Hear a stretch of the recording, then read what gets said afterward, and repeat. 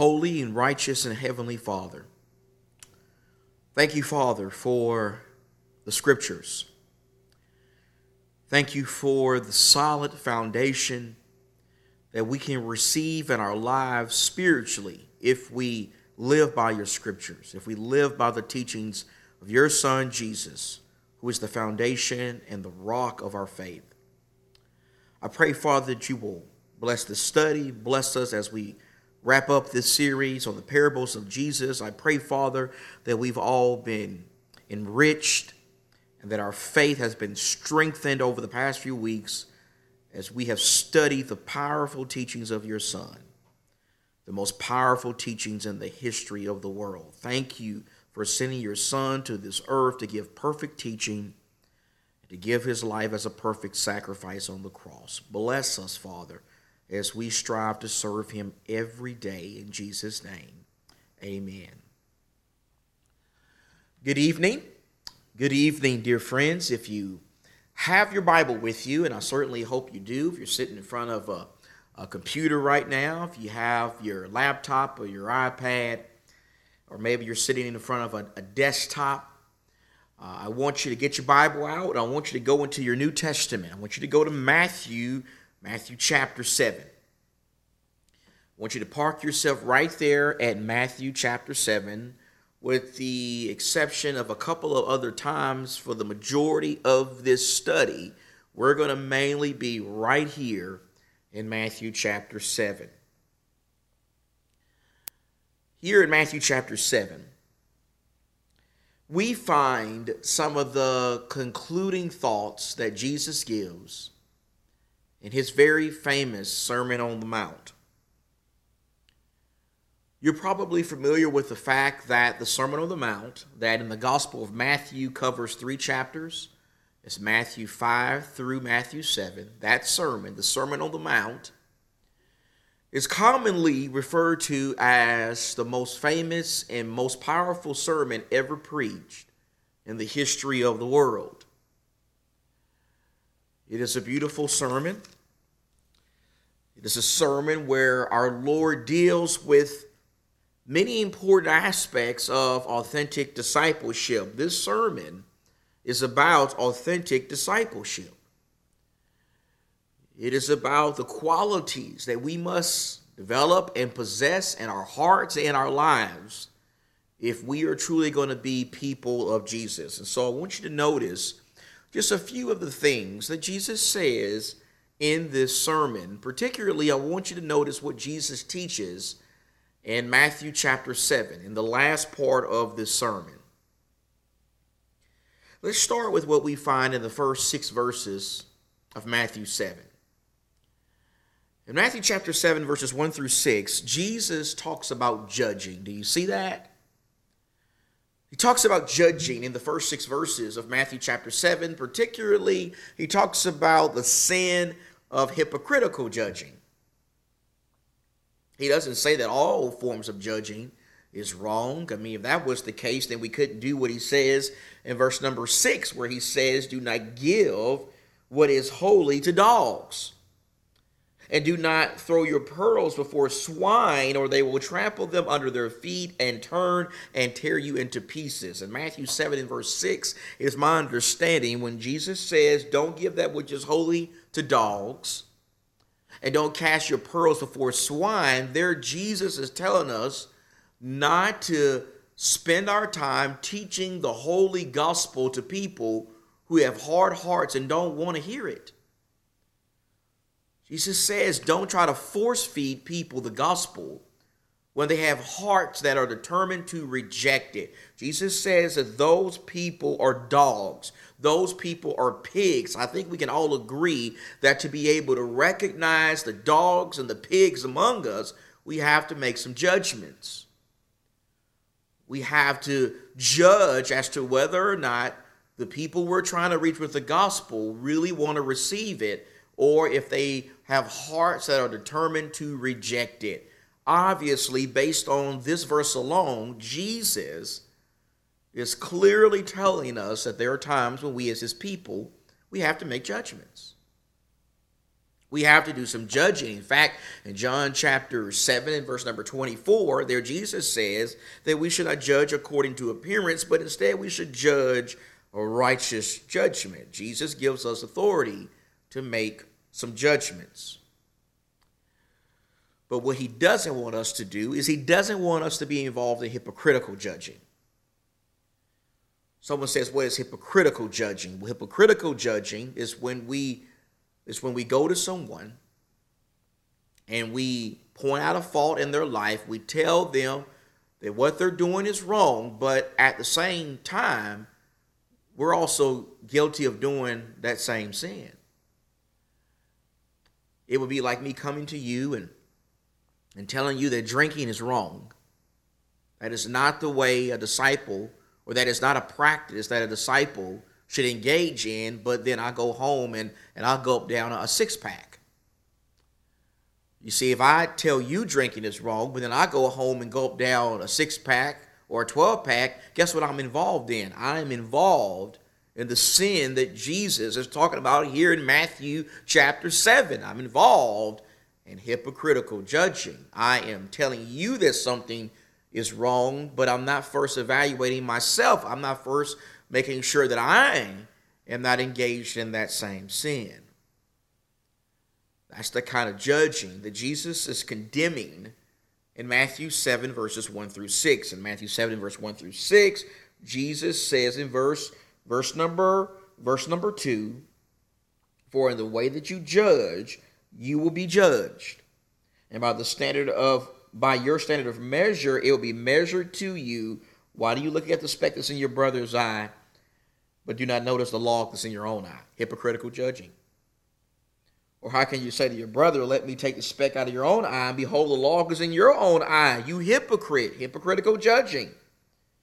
First take the log out of your own eye, and then you will see clearly to take the speck. Then I can take the speck out of my brother's eye. And so before coming to you and pointing out sin in your life, I got to first make sure that I'm not engaged in that same sin. Jesus condemns hypocritical judging. But then when you go to verses 7 through 11, here in Matthew 7, Jesus talks about trusting God. Trusting God. He talks about seeking God, seek the Lord. He talks about finding God. He talks about knocking on the spiritual door of God through prayer. He talks about making supplications or requests to God through prayer. He talks about how God desires to bless his children with great gifts if they trust him enough to ask humbly for those gifts. We actually studied a parable that had to do with this subject when we studied the parable of the persistent widow. And so Jesus talks about trusting the Lord, making requests and supplications to God through prayer. That's verses 7 through 11. And then when you move on to verse number 12, Jesus gives a very famous statement about how we are to treat one another. He talks about the standard that I must follow when it comes to how I treat you, and the standard that you must follow when it comes to how you treat me. In Matthew 7 and verse 12, you can probably quote the verse. There Jesus says that we are to treat other people in the same way that we want to be treated. Wouldn't you agree that the world will be a better place if everybody just followed that one verse? Wouldn't you agree that that verse is the key to ending prejudice and racism and hatred and favoritism, partiality, ugliness, rudeness, selfishness? Jesus says that he expects his people to treat other people in the same way that they want to be treated. If I want people to treat me with respect and love and kindness and don't be rude and ugly and inconsiderate towards me, then guess what I need to do? I need to make sure that I show those same things, those same godly qualities to other people every single day. I need to treat other people right because I want them to treat me right. That's a principle that every disciple needs to strive to live by every single day. And then in verses 13 and 14, Jesus talks about spiritual paths. He talks about the broad path, the big path that many people are on that leads to spiritual destruction. And then he talks about the narrow path that just a few are on that leads to eternal life. Here in those verses, I submit to you that Jesus is telling us very frankly that there are going to be a lot more people lost than saved. Jesus makes it very clear, verse number 13, that when it comes to the narrow gate, that gate that leads to heaven, he says that there are just a few who find it. Verse 14. But when it comes to that wide gate that is broad, that leads to destruction, at the end of verse 13, Jesus says that there are many who enter through it. There, Jesus is telling us that there are going to be a lot more people lost and saved. And that really shouldn't surprise us to find the Lord saying that, because you search the Bible from the Old Testament to the New Testament, and you see that going back to the time of Israel, there's always been just a small remnant of people who have decided to faithfully serve the Lord. Going back to the time of Israel, going back to the time of the prophets, the vast majority of people have always decided to reject God, to reject his standard, to reject his word. There's only been a few throughout the history of the world who've decided to put the Lord first. The question is, will you be part of those few people today? Jesus says, don't look at the majority and think just because the majority are going a certain direction that automatically means they're right. Jesus says the majority of people are on the wrong path. They're on the path to hell. It is the minority, the small few. Those are the people who are on that narrow path that leads to eternal life. Jesus talks about the broad and the narrow paths in verses 13 through 14, and then he tells us in verses 15 through 20 why so many people are on the wrong path. It's because of false teachers.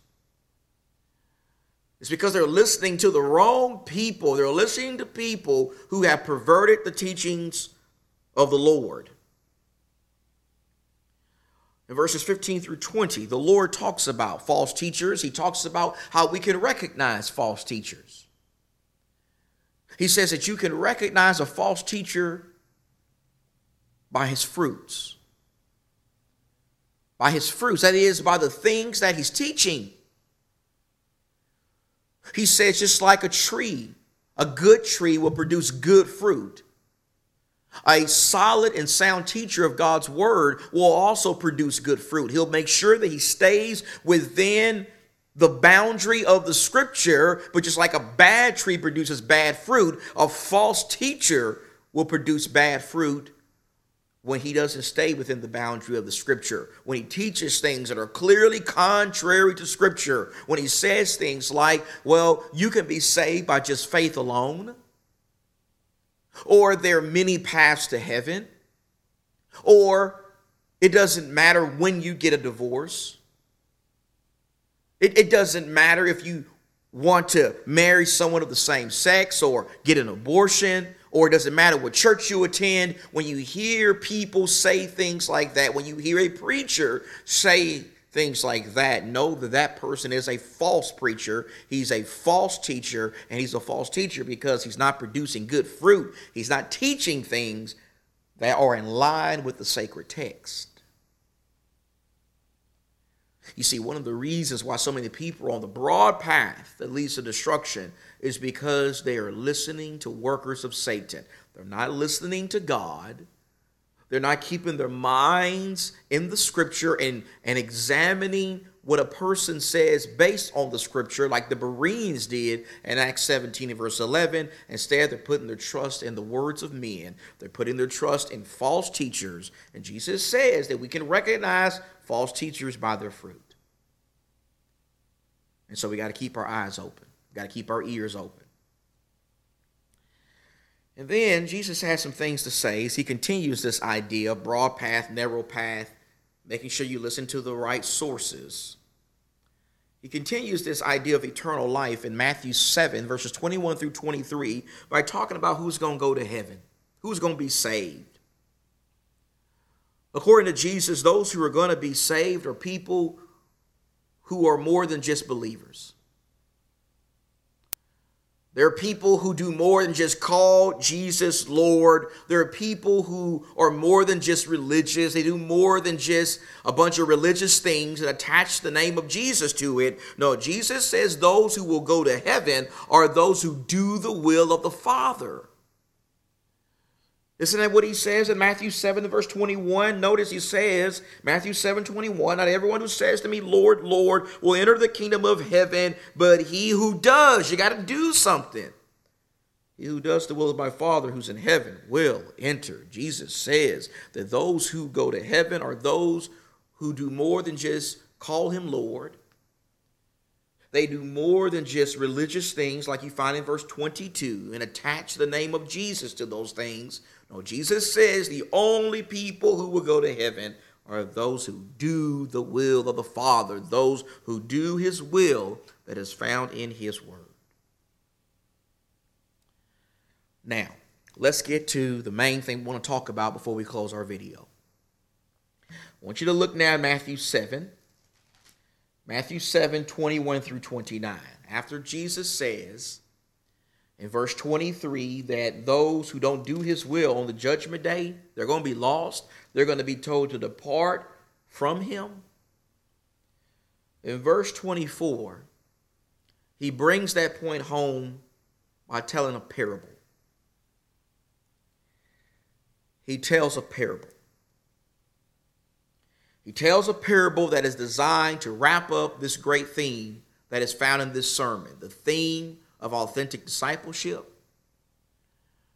the theme of what we must do for our righteousness to exceed the quote-unquote righteousness of the scribes and the Pharisees at that time. That's found in Matthew 5 and verse 20. This whole sermon is really a shot at the corrupt religious leaders of his day. Here, as Jesus wraps up this sermon, Jesus brings these points home. He makes the point of his sermon crystal clear by telling a parable.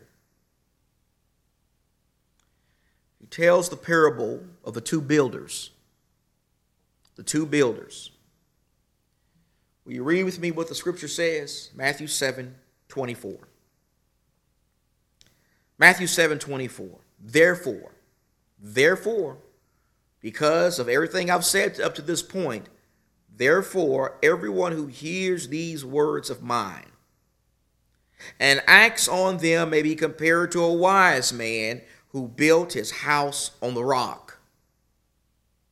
And the rain fell, and the floods came, and the winds blew and slammed against that house, and yet it did not fall, for it had been founded on the rock.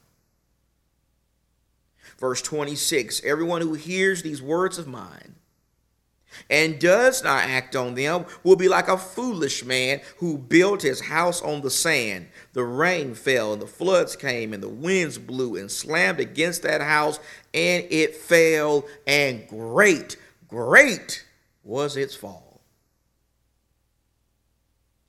Verse 28, when Jesus had finished these words, when he finished this parable, when he finished this great and famous sermon, the crowds were amazed at his teaching. Why were they amazed? Verse 29, for he was teaching them as one having authority, as one saying, you must listen to me. I'm not just a man, I am God as well. He taught as one having the authority of God, and not as their scribes, not as people who were just mere men. Notice carefully what Jesus teaches in this powerful parable as he concludes what is the most powerful and famous sermon in the world. First, notice this. Notice how in this sermon, Jesus is teaching us that when it comes to me and you, when it comes to us and every person has a choice to make. We all have choices to make. We all have choices before us, and the choices are this. Are we going to be wise? Are you going to be wise, or are you going to be foolish? Are you going to be wise, or are you going to be foolish? Who are the wise? Well, according to Jesus, in this text, in this parable, the wise man or the wise woman is someone who does two things. First, Jesus says, they hear. They hear his words. They hear his gospel. That's what you're doing right now.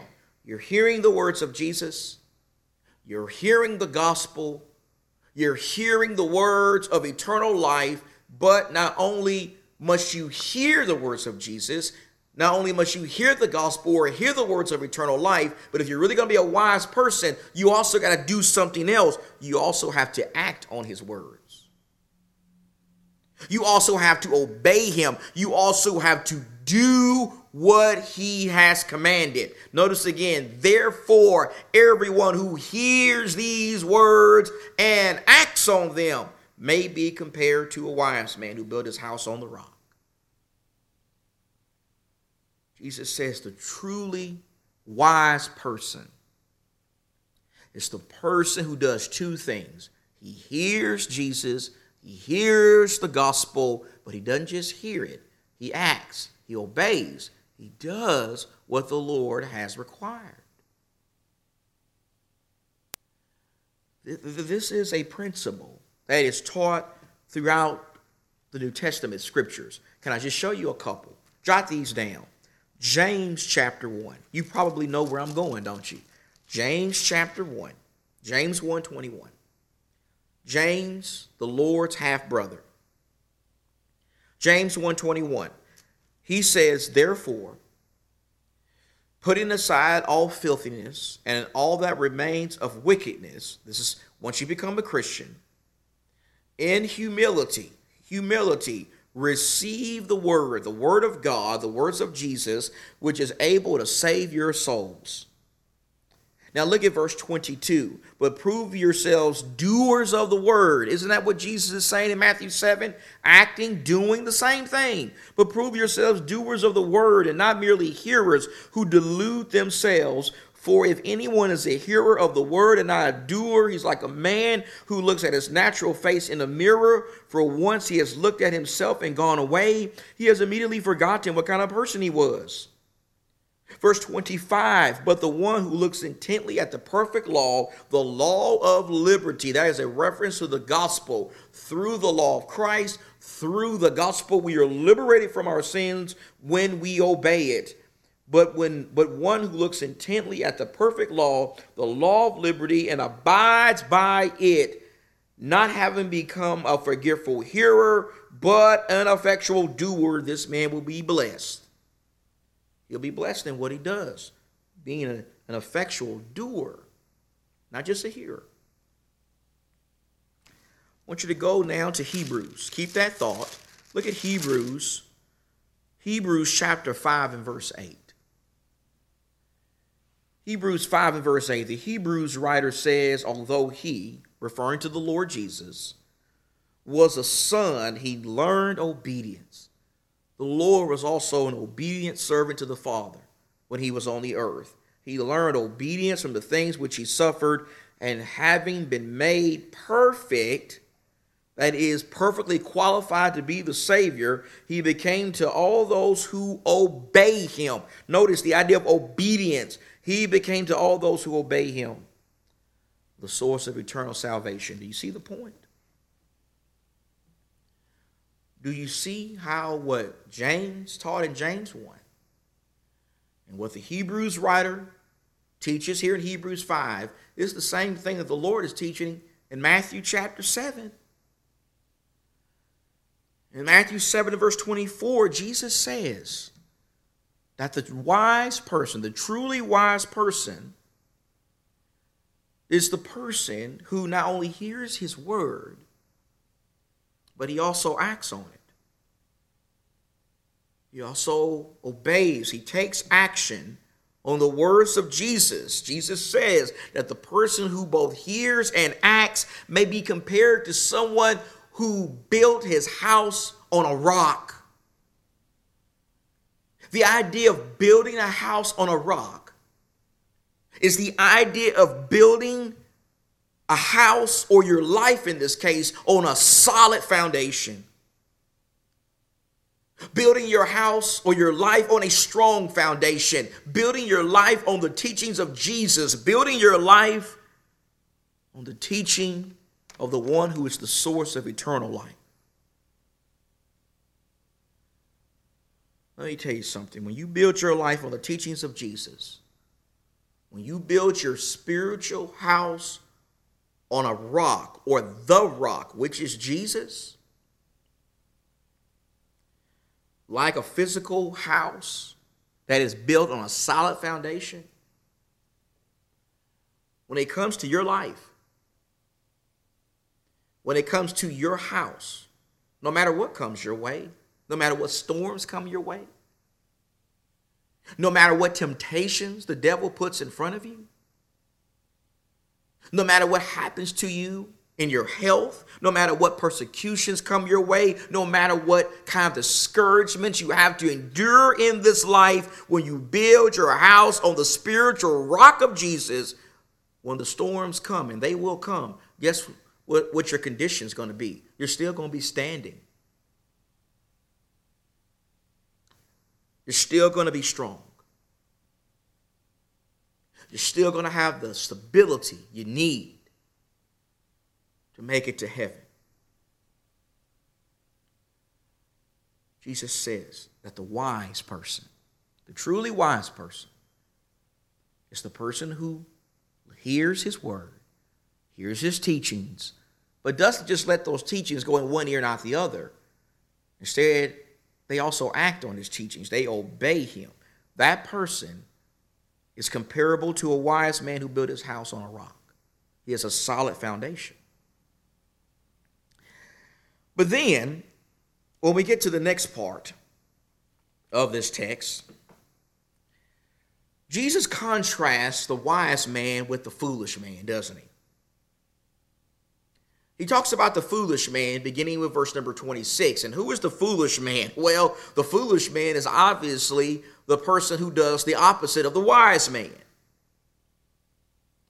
Jesus says the foolish man is the person who hears his word. He may hear the gospel. He may hear dozens and dozens of sermons and dozens of Bible classes and online lessons, but he never acts on those things.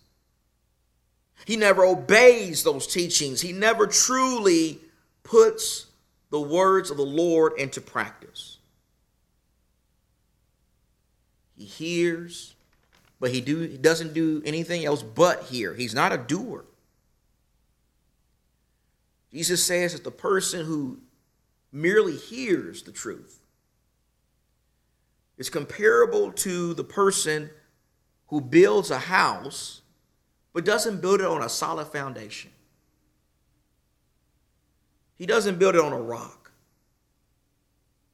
In this case, he really doesn't build his life on Jesus. Instead, he builds it on spiritual sand. He builds it on a very poor foundation. He builds or revolves his life around money, or false teaching, or merely what his parents or his friends tell him what is right, or human wisdom, or maybe he just revolves and centers his life on himself. You see, when it comes to centering your life or building your life upon money,